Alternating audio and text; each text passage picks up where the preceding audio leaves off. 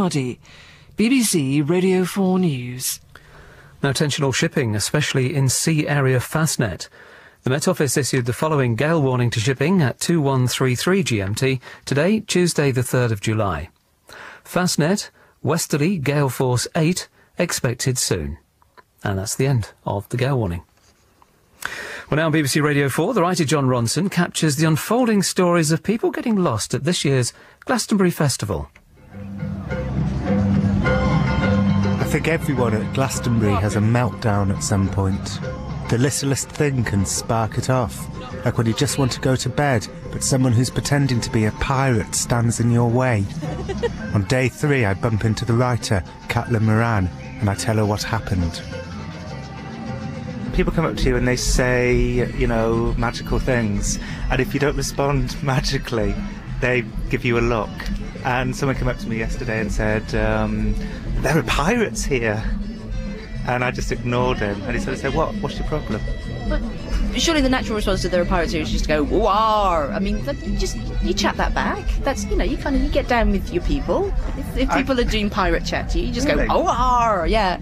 Or, I found it faintly annoying. I got to tell you, I found it faintly annoying. Did you find it annoying in the same way that if you're in an office and it's Comic Relief Day and someone comes on with a pair of Comic Relief dealy boppers on their head and you're like, I don't want to be part of your institutionalised wackiness.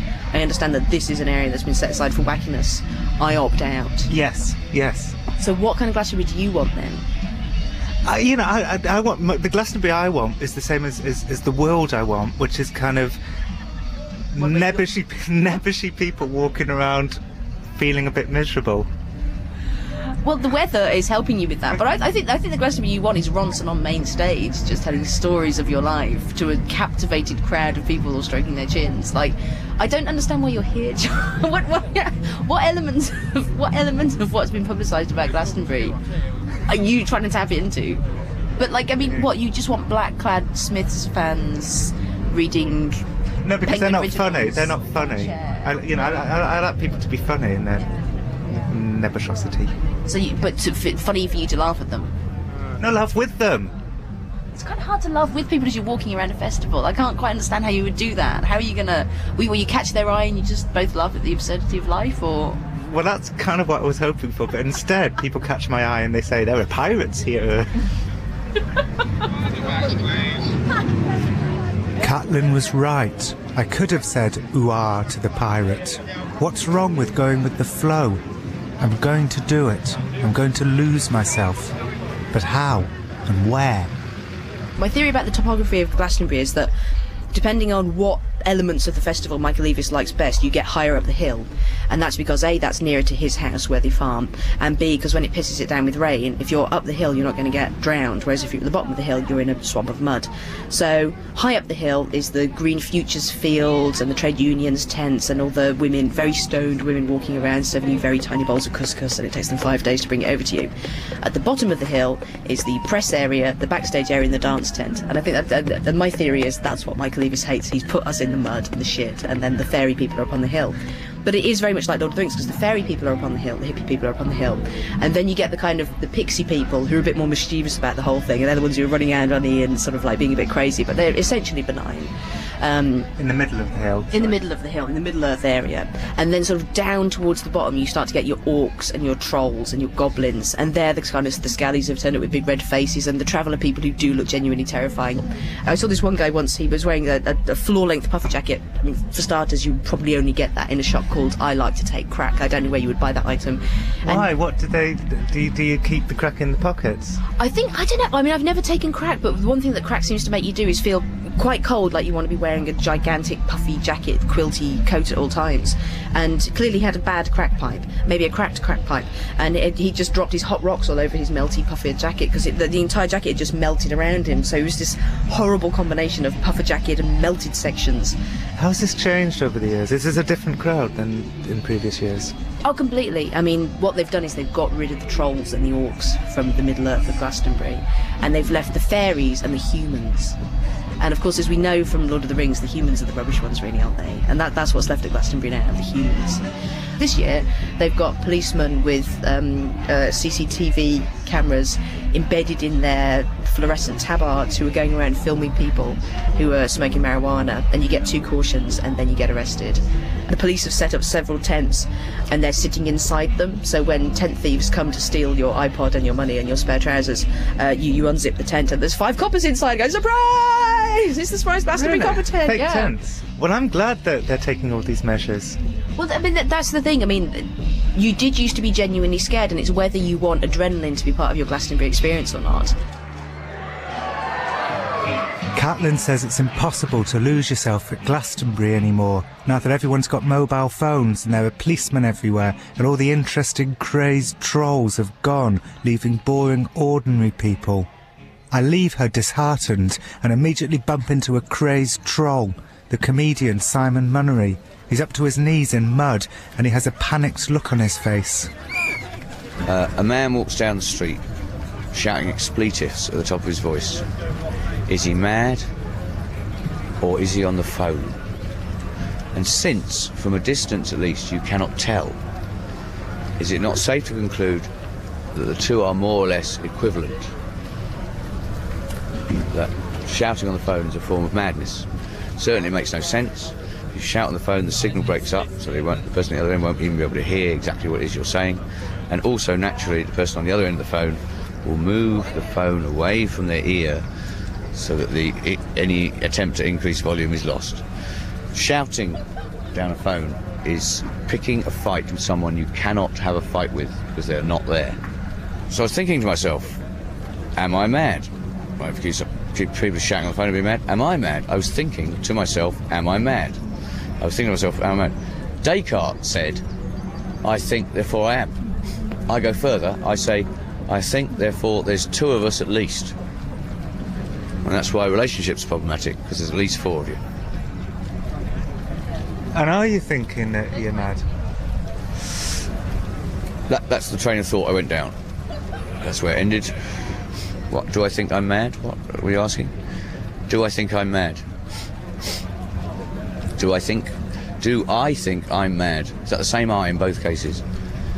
Well, if I was to conclude yes, if I think I is mad, then it would devalue my thinking of it. So if the answer was yes, it wouldn't mean anything. If the answer was no, it probably wouldn't mean anything either. And these thoughts that you've been having, are they as a result of being here at Glastonbury? Glastonbury just changed my thoughts in every possible way. I see clearly now the need for all the things. Yeah. What things do you feel the need for? All of them, all the things. Don't fight anything. Don't be a stick in the mud. Learn how to surf. Ride the zeitgeist. Don't talk back to your mother. That sort of thing. My mother used to say to me, eat your dinner up, there's people starving in Africa. It's taken me 30 years, but I have the correct response, which is, Mother, yes, people are starving in Africa, and people are dying of obesity in the West, which fate is more likely mine. I haven't told you yet, but, I will. As soon as I get the chance. You seem slightly, I don't know, you seem, I don't know, slightly frightened. Yes. Are you not frightened yourself? You're nodding. Yeah. It's not very audio, but yeah, you're nodding and making that sort of face like yes, carry on. Are you frightened yourself? I suppose I'm slightly frightened. Hello, this is Lily. Hello. So we've been wandering around just seeing all these lost people here in the rain. And there's this man, Simon Munnery, who said that he thinks he's going mad and he's hearing voices in his head. Aww. I remembered that you had a bit of a spiral in that hotel room in Seattle. Yeah. It felt like you got lost in that hotel room. That'd be fair to say, yeah, definitely. It don't matter to me, 'cause all I want it to be is a million miles from here, somewhere more familiar. This is Lily Allen.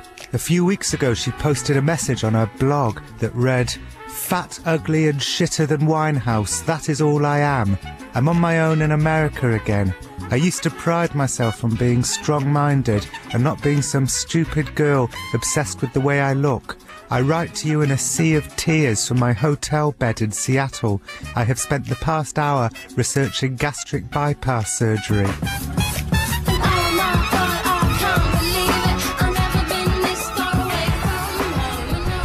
I don't know really, it was a bit of a weird one. I think it's just, you know, when you're away on tour and away from everyone you know, and you've only got you in your mind to kind of wind each other up in just another hotel room, and it just starts to grate on you, I think, and you start to lose the plot a little bit. So how did it start? You walked into the room, and were you fine as you walked in? No, I'd been pretty upset for like a couple of days before that, I think. How did that start? Just working too hard, I think, you know, just travelling across the Atlantic Ocean like 5 times in a week, and just, you know, different time zones. Your mind just doesn't really deal with it very well. So you walked into the hotel room, and then what, did you turn on the computer, or...? No, I turned on the television, and on the television in America, you know, every advert is either for, you know, like some kind of medical pill, or, you know, like workout machines or workout videos. So you start to think how everyone's either really depressed or really fat. I need to sort it out.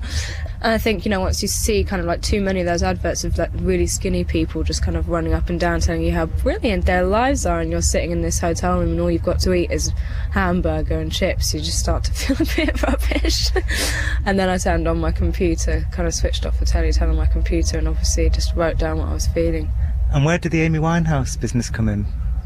I'd been looking on this other website, and the guy on it had written, you know, like Lily versus Amy or something, which is just not even an issue to me. But that, I think, reading all the comments of the people that had been on that particular website, they were all kind of like, you know, we love Amy, we hate Lily, and I just thought, it's not fair. I think everybody who writes about, like, slagging off other people on the internet don't realise that the person that they're slagging off always eventually finds it. I mean, I wonder if they knew that the object of their sort of sitting in a room completely isolated from society, just writing any old horrible stuff, if they knew that the object of that person was actually reading it, would they do it differently? No, they'd probably do it more horribly, I think. I think that that's their aim of the game, is to hurt people, isn't it? Or just to kind of make people feel rubbish. Yeah. Like all those gossip websites and stuff, it's not, you know, it's never, you never kind of read anything really nice about someone, do you? So what did you do after that, after you wrote that blog? I went to sleep, and then I woke up sort of, you know, 12 hours later with my manager calling me going, what have you done? And my press person going, what have you done? It was all pretty over the top. And there was how many comments? I don't know, like thousands and thousands. So it was tiredness and overwork that created this. Was it not also sort of suddenly going from somebody who'd come to a place like this as a punter and just, you know, walking around and enjoying the bands, to being somebody who comes to this as a star and all the responsibilities and pressures that go with that? Well, I guess, like, you know, to get through all of the, you know, mud and stuff, it's easier to get really drunk, isn't it, to deal with all of that stuff. And because I've got to be on stage at 4 o'clock, I'm kind of not allowed to do that. So I kind of end up just sitting in my Winnebago, like, avoiding the rain. If I was really drunk, though, I could go out there and face the rain and the mud. By the way, all the skinny people on the adverts on American television are advertising really unhealthy things, like credit cards, loans. The more skinny and good looking and the more active they are, the more dangerous the thing that they're selling. Yes, I'd say that's correct. But you were sort of victim of a really kind of weird new thing of being able to look yourself up on Google. Yes, which is a huge danger. My mum and my boyfriend have banned me from doing it now. I'm not allowed. It can become compulsive. Yeah, definitely. I mean, I think it becomes like checking your email. If you're someone like me where you know there's something new on there every 5 minutes, so you're just like, just want to make sure everyone's being nice, just keeping tabs on the whole world. But it's pointless because it just kind of starts winding you up after a while. There you go. Don't Google yourself. So you lost yourself on Google. But are you all right now? Have you found yourself again? I'm all right, yeah. I'm tired. I'm really, really tired. Just kind of got to get through this festival season and then go home, relax for a few months. And then what? Make a new album. Get lost in the music. The comedian Danny Robbins has been looking lost and miserable since he got here. His tent is right next to my caravan. I'm pumping up my inflatable mattress, and I've actually worked out that my tent is so small that if I inflate the inflatable mattress to its maximum point, there will be about sort of 6 inches between me lying down and the roof of my tent. I'm not a happy camper at the moment. This is my first time in Glastonbury. I am a Glastonbury virgin, and there's a nice kind of camaraderie to it that, you know, people will come past and go, oh, you're pumping up your inflatable mattress, I've just done that, that's not the way to do it, that sort of thing. But I really want to get this over and done with. This stage of it seems rubbish. The stage you've got to put your tent up and inflate your mattress, and it takes ages, and I just want to get out there and start experiencing Glastonbury. And I'm stuck here inflating my mattress, and it's really hurting my knee now.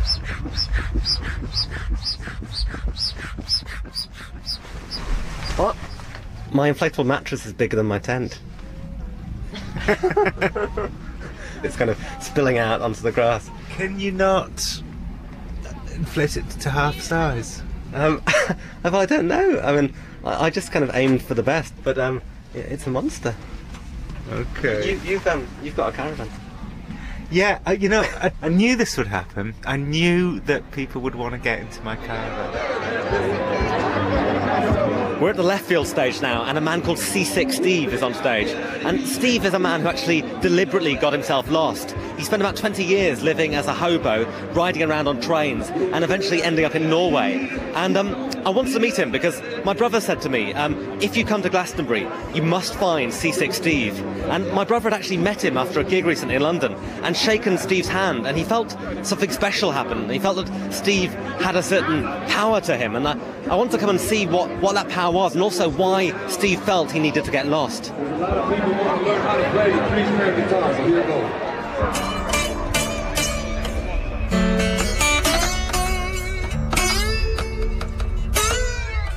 You know, when you ain't got nowhere to go, then I guess you always lost. You know, when you're a kid, you don't want to get kicked out of your home. You know, it just was like unbearable, you know, so if I didn't leave my home, I would have shot my stepfather, so it's probably a good idea I left. You know, it's like a different world. Later on, I heard about all people made it all romantic, you know, like people write about it and stuff like that, but, you know, it was just another world to live on that had been going since the Depression, you know, so we used to just follow the farm work around and things like that, or picking work, kind of migrant work, and so you followed the seasons. We laughed the same, got lost the same, got locked up the same, went hungry the same. Have mercy.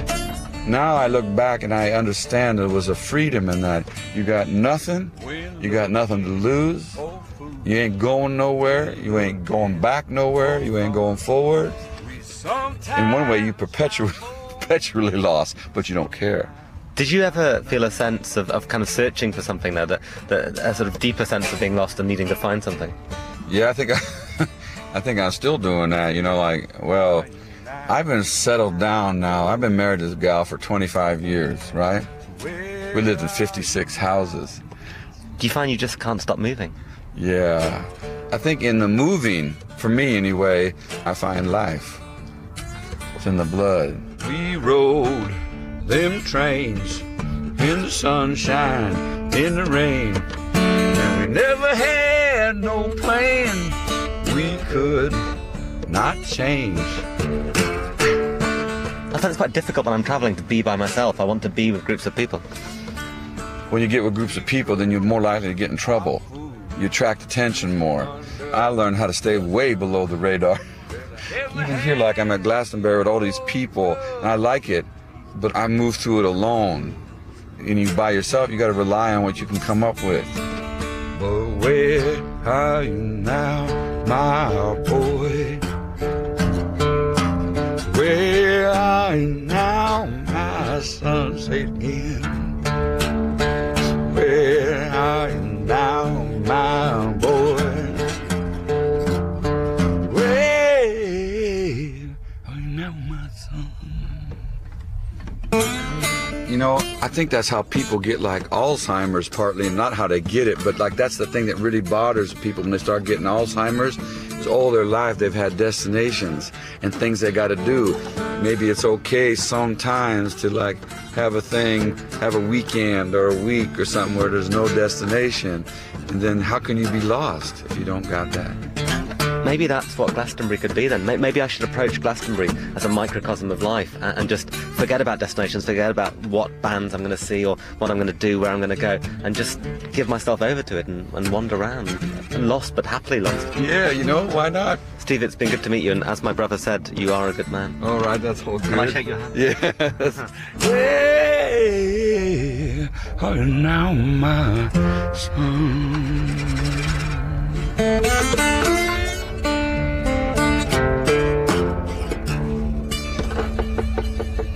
Steve, that was great. Yeah, it was all... We are genuinely lost now. We're trying to find the Guardian Soulmates tent, and according to the map, it's in a place that we can't actually physically get to at the moment. We're just stuck in the middle of tents now. There's tents everywhere, and I'm tripping over guide ropes, and I can't get through to where I'm meant to be. The map doesn't work. It's hopeless. Who wants to get set up for the rest of the weekend? Just me. Girls, he's not asking. Guy, what's going on in your tent? Well, this year we're doing speed dating activity. I was just filling in my questionnaire form and you had to describe yourself in 3 words. And I put wet, hot and muddy. And I realised that could be misconstrued in dating. It looked like I'm trying to be sort of deliberately sexually provocative by putting that. Yeah, no, nice to meet you. We're running out of time, we've got 10 seconds. Where do you think you'll find love at Glastonbury? In the funk tent. Did you see that? It's amazing. And you think your perfect man will be listening to funk? Yes. Oh, that's it. Time's up. Okay, good. Guy's going through all the sheets now to see how many ticks I got for yes or no. So, how am I doing, Guy? 4 yeses and 1 no. Who put no? We can't give it. I was very nice to her, honestly. Wow, yes. Can I get a high five? Absolutely. That's made me feel a lot better about my Glastonbury experience. I'm now looking at a sort of like, kind of a certain percentage feeling very good about myself, but a small percentage quite troubled by why I couldn't be someone's friend.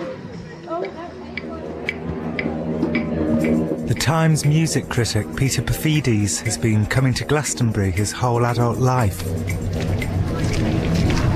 This search for an epiphanic moment at Glastonbury has been keeping me coming back here for 15 years now, and sometimes I have to stop and wonder just how nice a time I'm having. But you come to Glastonbury to get lost, to kind of lose all sense of time, and to have a sense of self suspended, and that is the moment, that's the kind of mythical moment that people look for at Glastonbury.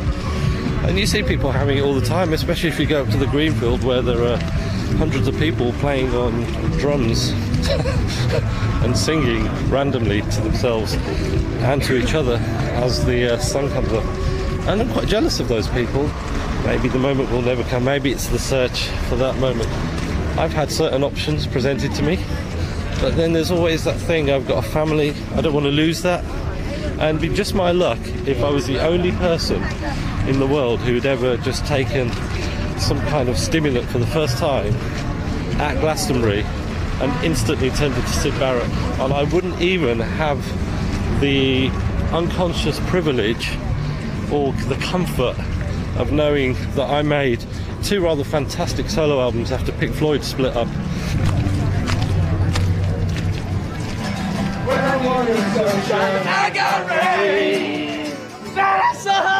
People keep telling me that the place to really lose yourself is up at the stone circle where everyone's inhaling laughing gas.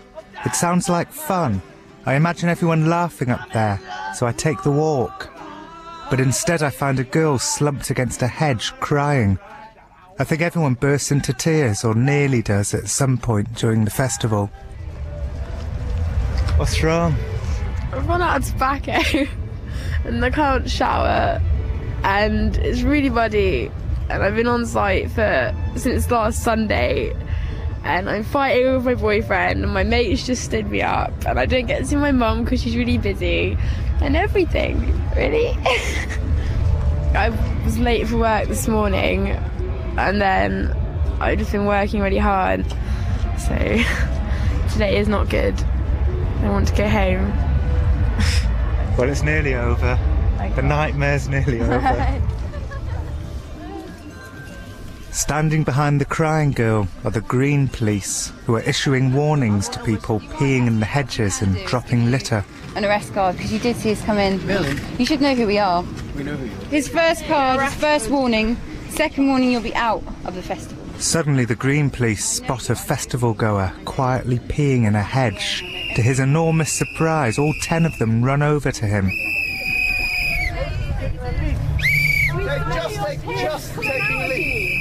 Just taking a leaf. Do you realise what just taking a leaf times a lot of people? Taking a leaf first. Oh, taking a leaf. I think, sir, you're going to be arrested. I would like to give you this arrest card. Warning.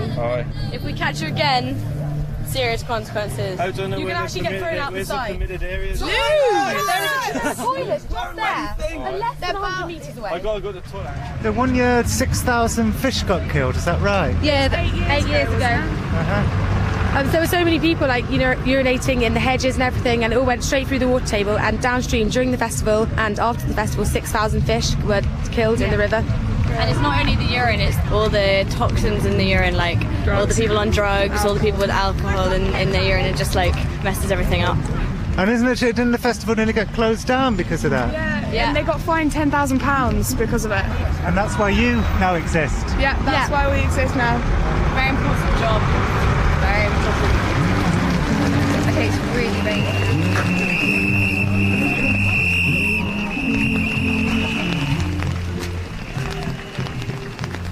As soon as the Green Police move down into another field, the people selling the laughing gas balloons appear as if from nowhere. So all that hissing sound is the sound of nitrous oxide being taken. Can I have a receipt? I'm just joking, and I'm not going to die. In and out, in and out, in and out, in and out. I asked the laughing gas seller if there's been any study into the long-term health implications, and he says if I'm trying to bring down the mood, I should just go. I say I'm not trying to bring down the mood. Oh my God, I'm passing out.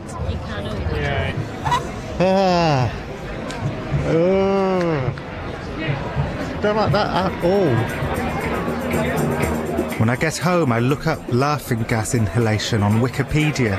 It says, while not a dangerous substance per se, recreational users typically do not mix it with air and thus risk injury or death from lack of oxygen.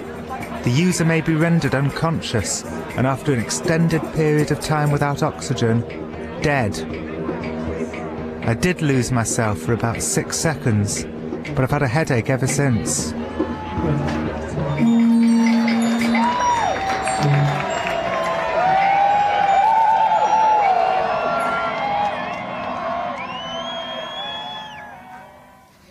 Jon Ronson on Glastonbury was written and presented by Jon Ronson. It was produced by Laura Parfitt and Simon Jacobs and was a unique production for BBC Radio 4. In his first statement to the Commons since becoming Prime Minister, Gordon Brown has outlined a constitutional shift which would put important decisions in the hands of Parliament. And there's more about that today in Parliament in a moment.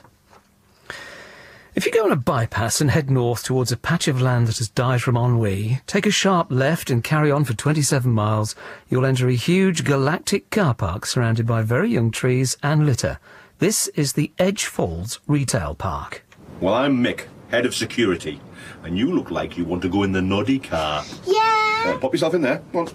Can Gretel come in too? Who's Gretel? Oh, her imaginary friend. Oh, I don't think there's room in there for Gretel. Please let Gretel out. Please. Oh, all right, just this once. Sorry, safety regulations state one at a time. We don't want any accidents. She's imaginary. There's nothing I can do about it. New comedy for BBC Radio 4 starring Mark Benton and Sarah Lancashire. Edge Falls begins next Tuesday night at 11 o'clock. Well, now to Westminster, where Gordon Brown makes his first statement as Prime Minister. Today in Parliament. Order! Order! Good evening, this is Alicia McCarthy at Westminster. Tonight, Gordon Brown proposes more power for Parliament and a constitutional shake-up to restore the public's faith in politics. The changes we propose today and the national debate we now begin are founded upon the conviction that the best answer to disengagement from our democracy is to strengthen our democracy. But on Europe, the Tories say the new Prime Minister is refusing to give the people a say. If no referendum is held on this revived EU constitution, he will never be able to use the words honour and trust with any credibility again. And the BBC